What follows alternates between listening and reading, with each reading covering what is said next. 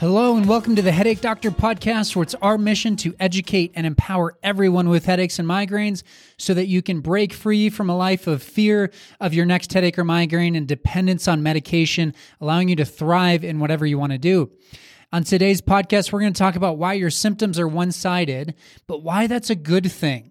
So if you have headaches or migraines and the pain is all over, you're still going to get a lot out of this podcast, but there are a ton of people out there with one-sided headache or migraine presentations. So we're going to talk specifically to that demographic, but don't tune out if you have sort of a more general presentation of pain, because these principles that we're going to talk about still apply. So the outline here, why are your symptoms why they would be one-sided. So we're going to talk about just the causes or the things that would lead up to you having a one-sided presentation. We're going to talk about the types of pain that we see here at Novera, the types of people that we work with and how they're describing their pain patterns to us so you guys can relate to that.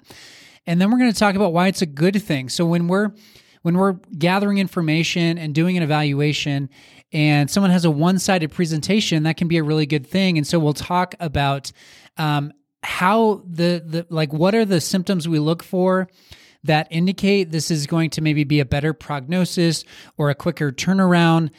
You're going to feel relief faster than maybe someone else. But we're gonna lay all that out. So why your symptoms would be one-sided, the types of one-sided pain that you might experience, or just symptoms in general that are one-sided, and then why that's a good thing. So we all bias one side. So to start off, it's known, right? So it's understood that we are either right-hand dominant, right side dominant, or left-hand dominant, or left side dominant. So I'm a soccer player. I grew up playing soccer. I played through college. My left leg is my stance leg. I have trained my left side to be very stable if I'm standing on one leg because I'm kicking with my right side, okay? So I'm training my body to do a different task on the left compared to the right. So what does that mean? It means that there are biases and tensions and compensations that will arise on one side that likely aren't going to be there with the other. So it doesn't necessarily mean when we have a one-sided presentation of pain or a one-sided problem, or we hold our attention on one side, that does not mean that we had some sort of trauma or injury that just led to us compensating or biasing one side. Just the fact that we're one side dominant means that the way our brain creates this motor plan or motor pattern, meaning it coordinates all these different muscle groups to reach up overhead or to kick a ball or to write on a piece of paper, or even just doing daily tasks, we bias that one side to just do the basic things like talk on the phone or have our hand on the steering wheel. So those things are enough to lead into these sort of compensation patterns that can build tension on one side over another. It can also mean that one side's more susceptible to certain types of injury. So my right side, my knee, over the years, I've had a few times where the meniscus has been injured to some extent, not enough to have to go through any surgery, and I don't have pain on a regular basis, but my right knee is a little bit less functional. It's a little bit more dysfunctional. So there's some wear and tear. There's more wear and tear in my right knee, and that's true for my right hip as well. I ran a marathon. My right hip is a little bit less stable. Again, going back to playing soccer, I've trained my left side to be very stable. My right side has more coordinated fine motor movements, like I can kick the ball. But when it comes to a single leg stance, which running is repeated over and over, my left side's more stable. My right side is less. My left side's more stable. My right side is less stable. Sorry for the confusion there. So when it comes to repeatedly standing on one leg, which running is, my right side's going to be more susceptible to injury. All right. So when it comes to shoulder tension and the neck, the same principles are going to apply. So if you're right-handed, you're going to utilize your right hand for more fine motor movements, okay? Maybe you're lifting objects, you're carrying things. That can be anything from a purse, a bag, a backpack, to maybe house chores or yard work, things that might require you to hold heavier equipment or lift heavier objects, you're probably going to bias your right side because your grip and your coordination you're going to be more comfortable with on your right side. So naturally, your right shoulder might be seeing more miles or more stress through it, more weight through it throughout the day. It's getting more use. When you walk, one of the things to notice is, do you swing one arm and the other arm's just kind of hanging by your side? So again, we've trained ourselves in sort of an asymmetrical way. In walking, oftentimes if you watch people walk, one arm will just kind of hang by their side while the other one's swinging. So a real quick correction in that is just think about how you walk, swing both arms, okay? If you think about sitting, standing, talking on the phone, driving with one hand on the wheel, leaning on the couch in the evening. So sitting and standing, I've talked about many times on this podcast, but we're going to bias one side generally. Very few people stand with their weight evenly distributed through both hips, both feet. And especially we're kind of leaning on the ligaments of our hips. So we got our knee locked out and our weight's just all resting on our hip bone. And so it's not a very active stance. I just did that just now talking on the podcast, and I actually felt an increase in tension in my neck. I'm not making this up. My neck has some tension in it.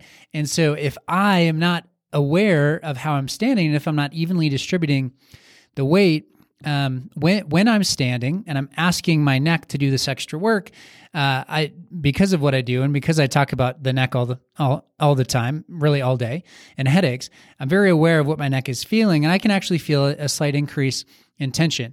So do that experiment with yourself. Just think about your day. Think about when you're biasing one side over the other side. Try to correct that. Try to be symmetrical. Maybe if you do something with your right hand dominantly and you're able to do it with your left, just switch. One of the easy things could be carrying a bag. If you always carry it on your right, switch to your left, or vice versa. Okay? So when it comes to injury can also, like a whiplash type injury. So when you're in a car accident, you get thrown off a horse, some sort of head or neck trauma as a kid, jumping on the trampoline, attempting a backflip, whatever that is, your head's going to be thrown one direction, all right? So there's kind of this shearing effect. It's this bowling ball that is thrown in one direction. Your neck cannot respond quick enough to accommodate to that force. And so there's some sort of trauma or injury that the neck is sustaining during that. Now, sometimes those are relatively minor. Sometimes it's more of a major type of injury. Generally, if there's any sort of whiplash type injury, the head is going to be the focus. So it's, did you get a concussion? And those concussive symptoms we want to see go away. And that's appropriate. I mean, we want to make sure the brain is okay, but the neck is typically overlooked. One of the things that happens more on a long-term basis when we have a whiplash injury, so with any type of injury, so take my right hip and my right knee, for example, and even my right ankle. So in college, I had a really bad right ankle sprain, all right? So acutely, meaning right after the injury, the ankle swells, all right? So there's inflammation. That's a proper response. That's how the brain gets that pain signal and the body draws attention to the damaged tissue, and so they can start the healing process. Now, within a week or two, that the swelling's reducing and I'm able to walk on that leg again, the pain has reduced. It's looking more like a normal ankle. Now, there's still maybe some swelling, but over time, that swelling should reduce for the most part. Now, my right ankle is still very stiff. It doesn't function quite like the left. Now, on a daily basis, I don't really notice much, but if I go to the nth degree and I really try to push it, I notice that my right ankle is not as mobile as my left. Now, why is that? And this is important because the same principle is going to apply to a whiplash type injury in the neck.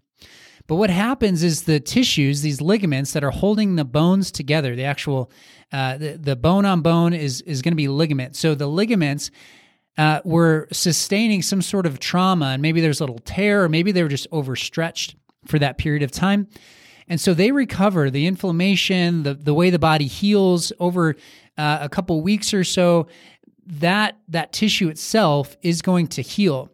It doesn't necessarily heal exactly the same though. So scar tissue can develop and the actual elasticity, the elastic component or the amount of stretch within that ligament may have changed. All right. And so now we have a thicker, more robust and stiffer ligament that doesn't want to move as well. So it feels stiff. The other thing that can happen is it can actually change after the injury. It can actually change kind of the resting position of the joint itself.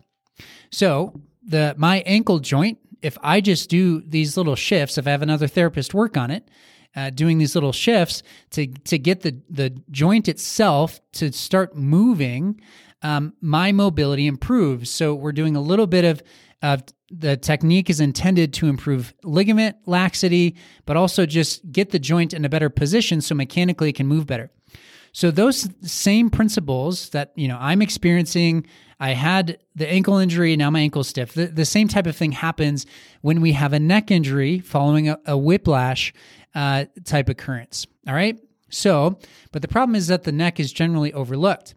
And going back to this one-sided effect, that one-sided impact of the whiplash injury, launching your head in one direction, is going to impact maybe the right side more than it does the left, or the left more than the right. So we've got all these things mechanically that are impacting our neck that are more so one-sided than they are both. So what are we finding clinically? All right, so clinically, when someone comes in, generally they're going to have a little bit of a head tilt. This isn't everyone, but it's very common for people to have a slight bias. Typically, it's to the right, a few degrees to the right. So if you tip your head to the right, usually people feel like that's easier than tipping your head to the left. All right. Now, that can indicate that you are maybe you're biasing your right side, you're using your right arm, and everything just kind of gets pulled in that direction. Your neck is pulled in that direction. Your shoulders kind of crunched up. Those levator scap and upper trap muscles, so those shoulders muscles that are anchoring on your neck are kind of pulling more. And so your head just naturally kind of sits to the right. Okay, so we see that clinically all the time. When it comes to the types of symptoms that people will tell us in our initial eval that are one-sided, it can be something like a ram's horn presentation. Oftentimes we'll relate that back to a specific joint in the neck. So that can be known as a cervicogenic headache. Oftentimes migraines present with that one-sided kind of wrapping up and around presentation. Pain in the temple may relate to jaw, and the jaw is definitely going to be impacted if your head is kind of sitting to one side. Pain behind the eye is common. That's a really common referral pattern for especially a few of the muscles in the suboccipital area. An aura, whether that's a visual disturbance, maybe numbness, tingling, generally those are going to be one-sided. Now they can be on both sides, affecting just your entire vision, but oftentimes people have more of a one-sided presentation for the aura. And again, we're going to trace that back to likely it'll match up with the actual pain pattern that someone experiences, but the aura and the pain pattern typically go together.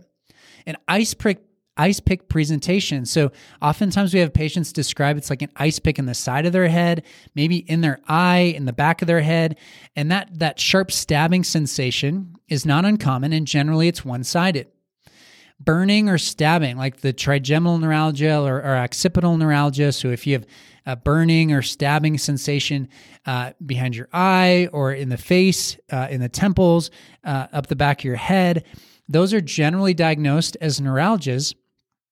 We see those all the time, and they're likely to be one-sided as well.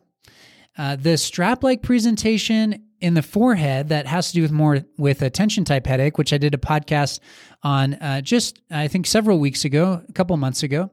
That's going to relate to more of a general presentation of tension. But even when someone comes in with more of a strap-like presentation, generally they'll have something that seems more one-sided. Not always, but there's usually something that seems more dominant, let's say on the right side, as opposed to the left. And we do see oftentimes that these symptoms are going to present more on the right side. Again, it's not always that, but I would say 60, maybe 70% of people have more of a right side dominant pain pattern. We can even talk about things like ear fullness or ear pain or jaw popping, clicking. So not necessarily like pain-specific presentations with the ear fullness or jaw popping, clicking, but more so just things that don't feel normal, and ear fullness is definitely one of those. That's a response to tension that's developed on one side. All right, so why is this a good thing? Why can it be a good thing that your pain is one-sided? Again, on this podcast, we're all about empowering and educating, so I want you to leave feeling hopeful. So even if you have this one-sided presentation that's just the most awful type of pain you could ever imagine, it puts you down and it's very intense, the one-sided presentation clinically, even if the intensity is really severe, is likely going to indicate that you could respond relatively quickly to treatment. So what do I mean by that? When we start treatment, if we can focus in on a specific segment of the neck or a specific muscle that's really irritated and ramped up and it's not happy, and that specific muscle or that specific joint in the neck is sending this really intense pain signal, the intensity can be, it can be 10 out of 10, all right? And it can still be coming from one specific spot. Now, clinically, we can dial in to that one specific spot and start treating it. And oftentimes, we can get a really quick response. So think of it as the one-sided presentation, we kind of trace that back to something that's more mechanical, all right? So as physical therapists, I'm kind of like a mechanic of the body.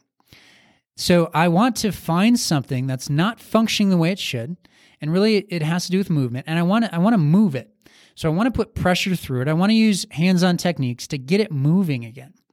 And so one-sided presentation, or maybe it's stabbing in the forehead or stabbing behind the eye, ram's horn presentation where it starts on the back of the neck and wraps up and around, those pain patterns are typically going to come from very specific sites in the neck. So again, in the suboccipital area, we have these different muscle groups. Oftentimes I can find one specific little tiny muscle that's so angry, it's sending that pain signal and it's generating most of the pain. Now, does that mean that's your only problem? No, definitely not. It means that's where we're going to get the most bang for our buck. That's where we want to focus our attention when it comes to treatment, so that you get the quickest response we can, and we can get you out of pain relief quicker. But that specific joint or that specific muscle is likely responding to other things like forward shoulder position, forward head position, maybe all these different activities that are slightly building up tension that are one-sided activities throughout the day.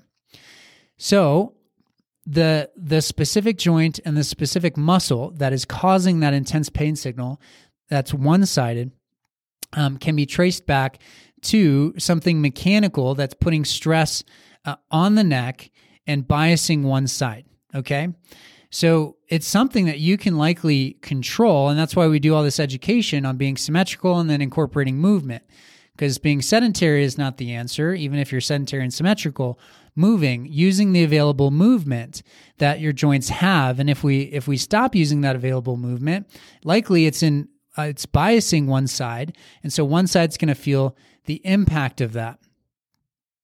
All right, so here's a more specific example, and this is one that we see. I would say this is one of the most likely scenarios. So let's say you have pain in the back of the head, and maybe it wraps something around, or maybe it's just pain in the back of the head and in the temple or behind the eye, or maybe you don't have pain in the back of the head and it's just behind the eye or in the temple or in the forehead, but it's biasing one side. So you'll lay down on the table, and what would happen is I'd want to see how much of the nodding motion is there between the head and the first bone in your neck. All right, so it's a matter of putting a little bit of pressure through your head sitting on that first bone to see how much movement it'll give me. Now, if it doesn't give me much and it's really sensitive, just adding a little bit of pressure there will actually reproduce the patient's symptoms. And this happens all the time. This is actually most of the patients we work with, we're able to reproduce that type of headache. All right. Now, if you're ever looking for what is the problem? Like, how come no one can figure this out? Usually in the first session, we're getting that type of response where it's like, boop, that's my pain. That's my headache. It's like, well, okay, well, this is what we need to treat then. And so we call it the OA joint. So the occipital atlantal joint, and it should nod. And if it's not nodding and all this stress is built up there because it's kind of cocked back like that, or it's stuck in extension. And all we need to do is give it a little bit of flexion. And when we're trying to give it flexion, it kind of reproduces that same headache pattern you have. And it really doesn't matter the presentation. It could be that sharp stabbing pain. It could be the pain behind the eye. It can be the pain that wraps up and around. But that one-sided presentation goes back to the specific joint. And once we find that joint, it gets exciting because it's like, okay, let's target this. All right. So what if you have a more general presentation? So what's the difference here? If you have pain that's just more general, diffuse, maybe it's there all the time, sometimes that can indicate that there's what's called central sensitization. So it's really how your brain is responding to the pain itself. There's probably a lot of tension. There's a lot of things that are sending pain signals, and your brain has just become sort of hypersensitive to it. Now, oftentimes, that scenario, the treatment is still very, very effective, but sometimes we have to wait for the brain to kind of calm down. So we apply these principles, we apply the treatment, and then we just give it time for the brain to start calming down. Whereas if you have a one-sided sort of intermittent, meaning it comes like some days you have it, some days you don't, and it can be an intense one-sided pain signal, that's going to be more of a mechanical issue, which typically generates a better response, meaning within weeks or so, definitely within months, we want to see some improvement there. All right, another presentation is temple pain in the morning. So if you've been like clenching or grinding your teeth at night and your temporalis muscle, specifically on one side, has pain in it, you have temple pain, that's going to be something where we want to look at the neck. We want to correct any sort of little side shift that's causing your jaw to have stress, that when you do bite down, the bite is shifted enough where that your temporalis on one side is having to work harder. Another example is if your head is sitting to one side, we can do a little shift to the atlas, just put some pressure through that so it learns to move again in the opposite direction. And oftentimes, if the atlas itself is really sensitive and seems to be causing a lot of your symptoms, just with a few techniques, meaning a couple of minutes of treatment, it can be like, oh yeah, that feels better.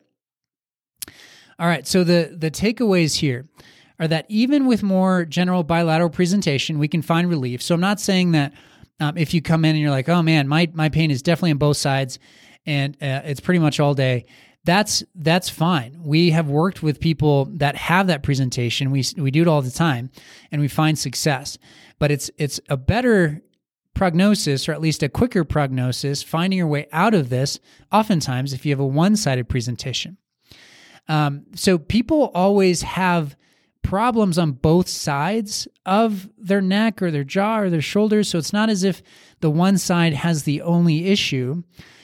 So we are going to treat both sides. And this is especially helpful if you have a one-sided presentation, but it switches. So maybe the right side, you'll get a headache, and then the next day it'll be the left. And so we see that all the time too. And what that's telling us is that both sides have some level of dysfunction, some level of tension, and one day, one side might be ramped up, and the next day, the other side might be ramped up.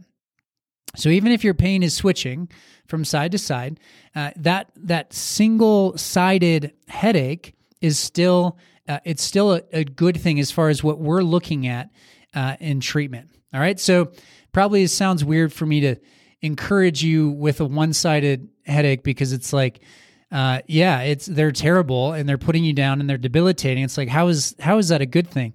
When I am looking at a patient, when I'm evaluating a patient, when I'm talking them through it, it's the one-sided presentation, especially if it's like starting the neck and wrapping up and around.